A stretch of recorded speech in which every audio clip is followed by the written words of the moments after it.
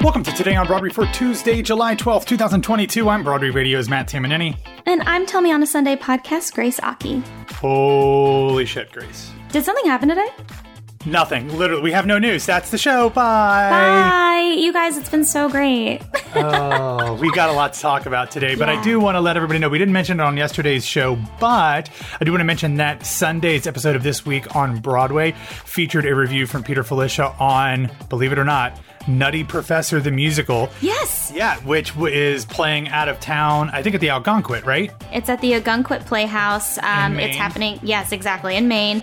I've been watching all their little clips because I follow Algonquin. I adore them. They're a great theater. And also Marvin Hamlish songs. Did not know.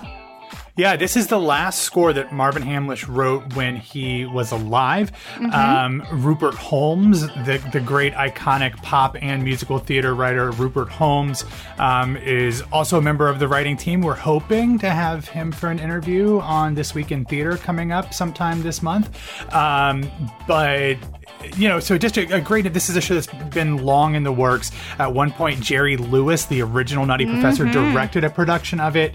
But anyway, great episode. Check that out. We will have that in the in all of the different feeds. And of course, you can hear that in all Broadway Radio episodes before you can hear them anywhere else if you head over to patreon.com/BroadwayRadio or BroadwayRadio.com/Patreon. Can I subtle plug something? Yes, because please. You said that. Marvin Hamlish's album Uncovered features two of the songs from The Nutty Professor because the show's never been recorded. That's where you can listen to it, which is famously through Broadway Records. So, if you want to hear... What's the name of the album? Hamlish Uncovered. Gotcha. Yeah, so it's one of the last things, and so I didn't realize that, and then Robbie told me today. He was like, that's the only place you can listen to the Nutty Professor album, so if you want to hear some of the music before you go see the show, check it out. Absolutely. All right, plugs aside, are we ready? Yeah, let's plug in. Okay. Don't tell me. Oh, I thought we were going to sing. I'm so sorry. That's so awkward. What do you want to sing? Well, I thought we were doing Don't Rain on My Parade, but it's totally fine. Do your intro. You're so good at this. Not to just sit in pot. Okay. All right. So this is something that we've all known was happening for a long time. This was not a secret. In fact, Gawker broke the news last Thursday. Ashley and I discussed it in a breaking news segment on Fridays This Week on Broadway. But it has been pretty messy over at Funny Girl. It started on Sunday evening when Beanie Feldstein posted an Instagram message saying that due to the changing direction of the current Broadway revival, she would be leaving the production essentially 6 weeks early or whatever it is. She would be departing the show on July 31st, and everybody and their mom had something to say about this. A lot of it not very good, which we will get into. But a lot of it also had to do with the announcement that we knew was coming on Monday. And that is the fact that erstwhile Rachel Berry, Leah Michelle, is officially returning to Broadway in her dream role, in a role that she played in the TV show Glee. She will be playing Fanny Brice on Broadway beginning on September 6th. What's interesting is that her Glee co-star, Jane Lynch, was supposed to run into late September as Mrs. Brice, Fanny's mom. She will now be exiting the production early on September 4th, I guess, not to have the Glee reunion. And the great Tova Feldshuh, who has been my guest here on Broadway Radio multiple times, will step into that role alongside Leah on September 6th. There has been a lot of discourse around this, Grace, so I want to give people a little bit of a catch-up, and I said this on Twitter. Because I am not as aggressively online as I probably once was, especially when I was partially managing the Broadway World message boards. Thankfully, I don't do that anymore. Oh my gosh, you used to do that? Oh yeah, that was part of my job. Me and Alan Henry and Rob Diamond were the ones keeping that thing as uncluttered as humanly possible. To be a fly on that wall. Wow. Oh, it was a mess. But anyway, you and Ashley have kind of been keeping me abreast of some of the ugliness that has been going on around Beanie's tenure as Fanny. We obviously knew that there was, some legitimate and some not so legitimate criticism of her performance when the reviews came out. Legitimate criticism of a performer on Broadway is completely acceptable. In fact, it is expected and it is a vital part of the industry. However, as I noted when I read the reviews on the review recap episode, some of them seem to be a little bit personal and unnecessary. And apparently that spiraled out of control on social media, especially on TikTok and Twitter, where things got increasingly toxic, something that I did not realize firsthand until I was told about it. Apparently, and this is just me reading between the lines of Beanie's post, that has kind of taken its toll on her, and perhaps whether or not the production did enough to protect her and or defend her from that also seems to have created some sort of rift between her and the show, leading to her leaving early. I don't know how much drama is there, but it certainly reads like a fairly cut and dry, this happened, then this happened, then this happened. I want to get into the whole Leah Michelle of it all here in a second. But you have kind of given me the background on some of the ugliness that Beanie has had to deal with online. For people who aren't traveling in those specific social media circles, what can you tell us about what she's had to deal with throughout this process? I can tell you from a person that is on every single platform, constantly, you know, evaluating the scope of theater and seeing what everyone's. It's my job, but also that's how I stay attuned and stay, invested for our listeners as well. Like I try to give like a really, a broad perspective of what's going on, and it has been so increasingly, shockingly toxic. I don't think I've ever seen this level of cruelty put on a performer that did not do something bad. You know what I'm saying? Like she did not hurt anyone. She didn't exactly.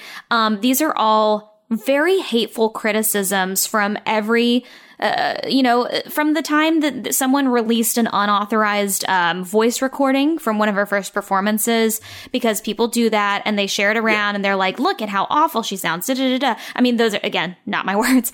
But it was just so shocking to me that people that pretend or at least say that they love women and they love the community and they just love these divas would tear someone down in this way. I don't care how you feel about the performance. This wasn't a critique. The way people were talking about this was absolutely mean, and I don't ever like that. You know me. I try to be well, that's what I've been saying that for, basically every time there is anything theater related, I end up talking about how nasty people are on social media, whether it's the Tony Awards or a live TV musical or Dear Evan Hansen, the movie. It's just, it frustrates me and maddens me and saddens me that this community that, with one hand will pat itself on the back for being accepting and loving and diverse and open, while then with the other hand stabbing people in the back that they don't think fit into what their vision of a Broadway performer or somebody to play a certain role, or they just don't like. It really is frustrating, and it seems to have gotten worse over the past year or two, maybe because of the pandemic. I don't know. But it goes back to things like Smash with hate watching and, Peter Pan Live, all those things. This is not new, but it seems to have certainly have intensified. Yeah, and so my heart breaks but I genuinely, as horrifying as it is, I hope that the community has seen this and recognized it and squashes it the next time something like this happens. I hope it never happens again. But this is, I feel like it's the first time it's happened to this level of a performer that is not in question of doing something wrong, in question of hurting someone. It's just generally a lot of fat phobic, a lot of really hateful rhetoric, and it breaks my heart to see in the theater community that was so supposedly so interesting of change and also kindness and love and support. I mean, this whole week, it's been kookaluku, and I hate to see that, but I'm glad that she was kind and transparent and is, put something out there right before the announcement that happened today, on her social media. So you can go take a look at that, if you want. Yeah, and what's interesting is we've talked so much about how the community and the industry needs to change. This is mostly coming from perhaps people in the industry, but fans. We're not saying that the Broadway League was posting toxic things about her. And that's where it gets a little complicated, is because we want the industry to be more inclusive and all of those things. But when a lot of these issues are coming from quote unquote fans, and especially younger fans, as it is increasingly on social media and TikTok, that's a completely different problem. And probably even, I don't know if one's more important than the other, but also a problem that needs to be addressed. But speaking of problems, Leah Michele is now going to be playing Fanny Brice on Broadway, and Leah Michele has a litany of pretty cruel public accusations against her, in which she has been noted for being increasingly toxic as a coworker, being even potentially racist to cast members both on stage and screen. There is a published report that Leah Michele threatened to, and this is a quote, shit in somebody's wig on the set of Glee. I've said this before, and I don't know if I've cut it out of episodes. I feel like I have cut it out of episodes, but I might have brought it back. I don't know. But I'm all for second chances. We all deserve second chances. I would not be here if it wasn't for second, third, and fourth chances. But to get those second, third, and fourth chances, you need to show some remorse. You need to do some sort of act of attrition. You need to make sure that you are making things up to the people, either individually or collectively, that you have hurt, and learning from those experiences and becoming a better person. I hope that Leah Michele has done that. I don't know if she has. We know that she has gone on the Reputation Resurrection tour of all of these galas throughout the course of the spring, especially tied to the promotion of the Spring Awakening documentary. I think it would have behooved her long ago to do some sort of sit-down interview with some sort of journalist, print, TV, internet, I don't know, to talk about these accusations. She has not done that, which makes me fairly hesitant to think that there has been some sort of true change in her. I don't know. She's now a mother. Perhaps that has changed things as well. So I hope that she is a different person and a different coworker than she was when all of these things seemingly happened or allegedly happened. It just makes me very uncomfortable that somebody who has this in their background is replacing a plus size queer woman who has been essentially bullied throughout the course of her time playing this role. It is, and it's such a valid, useful, nuanced conversation that we could take the whole show to do. Yeah, so I agree with you. At the end of the day, I just want everyone in the back of the house, all the way to her coworkers that are on stage with her, to feel respected and loved. And so time will tell, because let me tell you, we're in a different age. And we will find out. This isn't the same where people, like 5 years ago, where people would, keep their mouth shut if they were experiencing I mean, we still are like that in many cases, but I am truly hopeful for the same thing. Because this was someone that I grew up worshiping. I bought her first album, Louder. I called out of a rehearsal one time so that I could see her first daytime television performance of a song from Louder. I'm not joking. Like this woman was so incredibly important to me. Yeah, and so I'm hopeful, because I don't want to support anything that's not worth supporting, and I'm excited about the future for the rest of the show, because I want to say this: Julie Benko will be going on for 2 performances a week while Leah Michele's doing this, and Julie has done nothing but please and awe audiences with her Fanny Brice. So I am so congratulatory for her as well. Yeah, and she will be playing Fanny from August 2nd through September 4th. So that is important to know. If you want to see Julie Benko, you have an entire month to do that, even before she takes over as the alternate once Leah steps in full time. All right, let's get into the other news. This is something, Grace, that you and I talked about last week that we assumed would happen soon. Kind of surprised it hadn't happened already.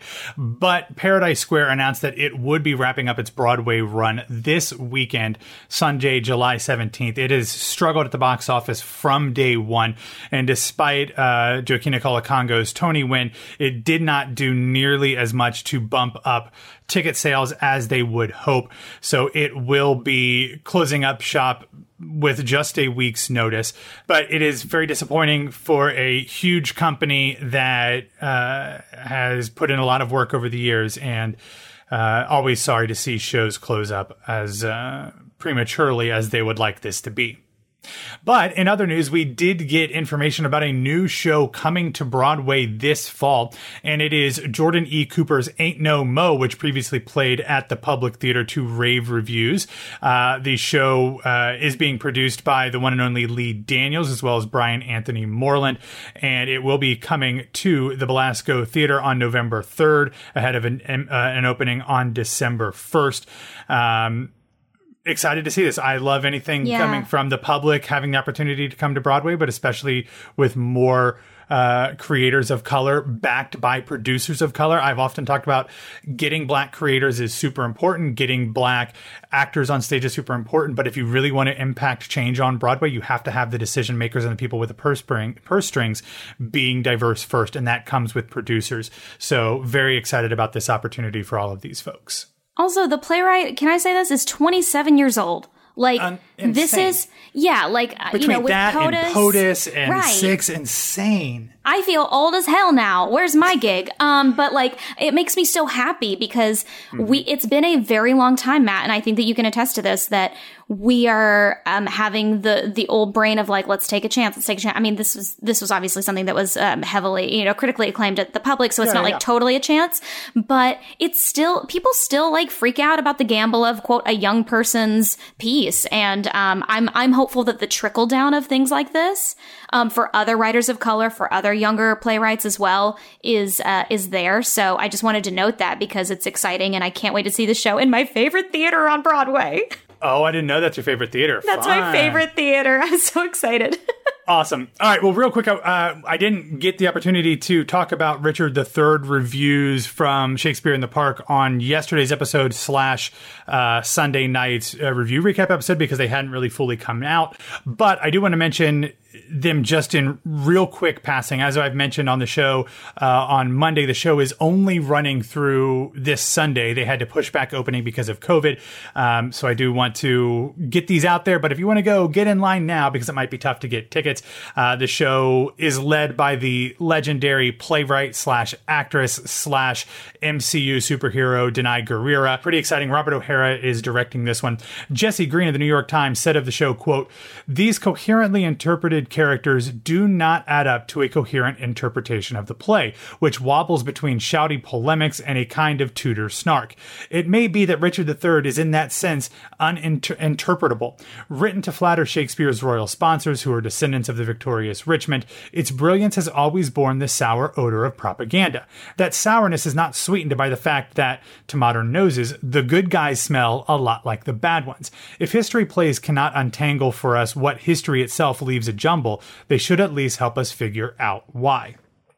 And then finally, I just want to do one more of them. This one comes from Elisa Gardner from the New York Sun. She said, quote, "Yes, Miss Guerrera is female and black, but neither of those factors should seem particularly surprising, given the exponential rate at which diversity in casting has picked up in recent years.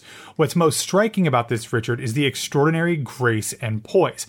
Investing the character with perfect posture and the powerful fluid movements of a dancer, Miss Guerrera offers a sharp contrast to the rudely stamped hunchback that Shakespeare presented in A Portrait, marked by other historical inaccuracies, likely motivated by the politics of his day." That's really fascinating because, like, the first thing you think about when you hear Richard III is the hunchback, and to hear that Denai is bringing a different physicality to that role is a pretty interesting nuance that I hadn't really heard about before. So if you get a chance to see it, let us know what you think. I'm obviously not going to get a chance to see it, and I don't know if you plan on standing outside in line, Grace, but anything Denai does, I'm going to want to see it, whether I'm in town or not. Yeah, exactly. No, her work's incredible. So this is very exciting. Thank you for sharing all that. I had not heard those. Awesome. Well, on yesterday's show, Ashley and I discussed the fact that the upcoming Griswold's Broadway vacation had its run at Houston's Theater Under the Stars canceled because of budget increases that would not allow the Houston Theater to be a part of that production. It already had a second out-of-town tryout planned, running at Seattle's Fifth Avenue Theater from September 10th through October 2nd. And on Monday, we found out the cast of the company that will be leading that. And it's one that I'm actually really excited about. I feel like, Grace, have you and I talked about Kate Rockwell playing teenagers well into her mid to late 30s before? I feel like I have with somebody. I don't remember if it was you or Ashley, though. Oh, it's me. Yeah. She's phenomenal. So. Yeah, I love Kate Rockwell. I've said many, many times on Broadway Radio that her Broadway Records solo album is one of my favorite. It's so good. It is one of my favorites. It's so good. But she will be playing Ellen Griswold, the role originally created by Beverly D'Angelo on film. Interestingly enough, both Kate and Beverly, Ohio natives, love that. She will be starring opposite Hunter Foster as Clark Griswold, the role created by Chevy Chase on screen. The show will have its out-of-town tryout beginning in September. We have the entire company listed in the show notes, but it will include a number of other familiar names, including Hunter Foster's wife, Jen Cody, who is in the ensemble. Yes. Jay Clates is playing cousin Eddie. Livy Marcus is playing Audrey, the daughter. Nathan Levy is playing Rusty, the son. Alan Green is playing Naked Commando. I don't know what that means. Alan H. Green, if you're nasty. Alan H. Green, yes. Alan's awesome. Some other folks, Julian de Guzman is in there. Jennifer Noble, as I'm going through, Garrett Hall. Lindsay a lot of Nicole newsies. Chambers. That's a couple newsies, guys. Yep. Lindsay Nicole Chambers, who I'm a big fan of, is in there as well.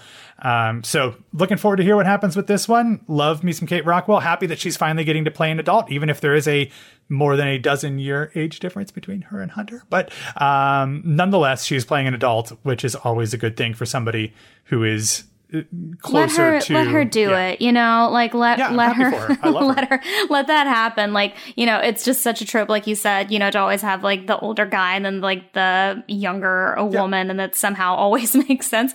But I want to say this, like I don't know what it is, and maybe I'm silly, but Hunter Foster to me is one of like the most important, like he directs, he writes, he stars. He is everything, and I want him to always get his due. So can we just like hype this up? Yeah. Let me ask you a question, because you were living in Dalton at the time. Did you make your way out to Lawrenceville to see his show Clyde and Bonnie, A Folktale, when it had its world premiere at the Aurora Theater? I did. It was amazing. It happened like almost at the same time that Bonnie and Clyde was coming to Broadway, so I think that kind of stopped it from happening. But it was... It was incredible. It was one of my favorite shows I saw when I lived in Atlanta, which I did for like 5-6 years. So, Clyde and Bonnie, A Folktale, I think is what it's called. He co-wrote it. He wrote the lyrics in the book, I think. But amazing. So. Anyway, all right, real quick news. In a Deadline episode by Baz Bomaboy, he mainly spends the first part of the article talking about the DeLorean from Back to the Future and how expensive and cool it is. That's all great, so read that. But he drops some tea in here that I haven't heard reported anywhere else. We already know that Back to the Future is coming to Broadway. They've announced Broadway intentions.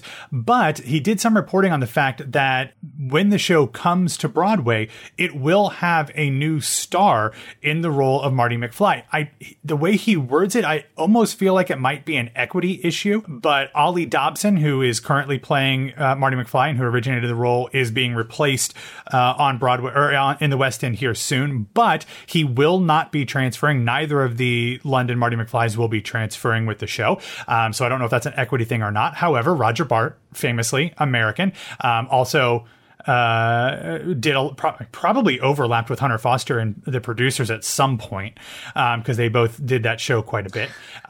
He will That's be not coming how I with thought him. you were connecting that, but okay. Oh, yeah. That's what No, I was like, oh, God, no, no. stop. No, we're not going through. Never. No, not doing that. Sorry. Oh, the tea. So Roger Bart is coming with it, but that also says that they are planning on making announcements in terms of casting coming up in September, with tickets going on sale in October. And while the producers would not confirm, wink, wink, nod, nod, that the Winter Garden is the theater that they're going to be at, they did not confirm it. So that's kind of what I've heard too. So we'll see if that ends up happening from there. And then finally, the last bit of news. I did not catch this, although I do try to watch as many Sarah Bareilles Instagram stories and lives as I possibly can. But What's on Stage, which is the London sister site of Theater Mania, they claimed that in I think it was a story, Sarah Bareilles kind of teased the fact that Waitress was filmed on Broadway, which I believe we talked about at the time, back in the fall at the Belmore Theater.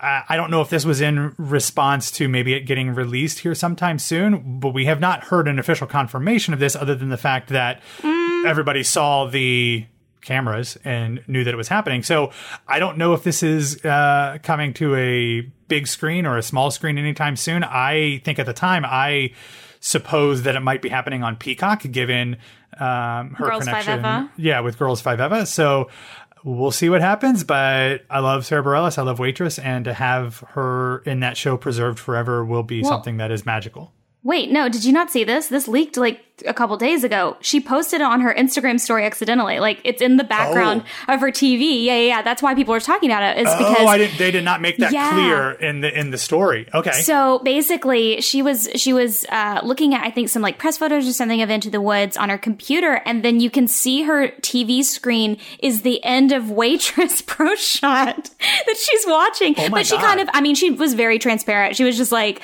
it wasn't supposed to be like an accidental leak. I shouldn't even say that really, but it was more so like, I'm watching it, like it's happening. Like, I think she was just kind of like wanting to be cheeky, like get excited about it. Yeah, so it's very much exists. Oh, I wish I'd sent it to you. Yeah. Oh, that's so good. I mean, because I very much watched all like 5 minutes of her unboxing her big framed That was thing. beautiful. I know, wasn't it? Of Little Voice. Little Voice. Which is like, I said, celebrating 15 years. Is that what it was? It was 15 years since it was released. She had this big album thing Double to commemorate platinum. all of those things. So I watched all 5 minutes of that. So I'm sorry I missed this one because that sounds amazing. All right, that is all that we have for today. Thanks for listening to Today on Broadway. Follow us on Facebook, Twitter, and Instagram at Broadway Radio, and you can find me on Twitter and Instagram at BWWMatt. Grace, where can people find you? You can find me on every social media platform at It's Grace Aki, and I've been told to subtly, continually, not so subtly plug that my solo show To Free a Mockingbird is happening July 27th and 29th at the Connolly Theater through the She NYC Arts Program. They are so incredibly amazing to foster a home for women and non-binary and gender non-conforming playwrights, performers, you name it. I only get 2 shows, quote for now, but yeah, just 2 shows. But I just want more to happen with it. That's not me looting anything. I'm just saying, call me, please. But the 27th, we are having the Broadway Radio Talkback. So if you are planning on coming and you listen to the show and you want to stay an extra 20 some minutes, my show's not that long, so I'm not going to take up your whole night. It's going to be a lot of fun. Please make plans to be there because I'll be so supportive and appreciative. But that's happening at the end of the month. Yeah, and I will be there on the 29th. If you want to see the show with me, I will definitely be there.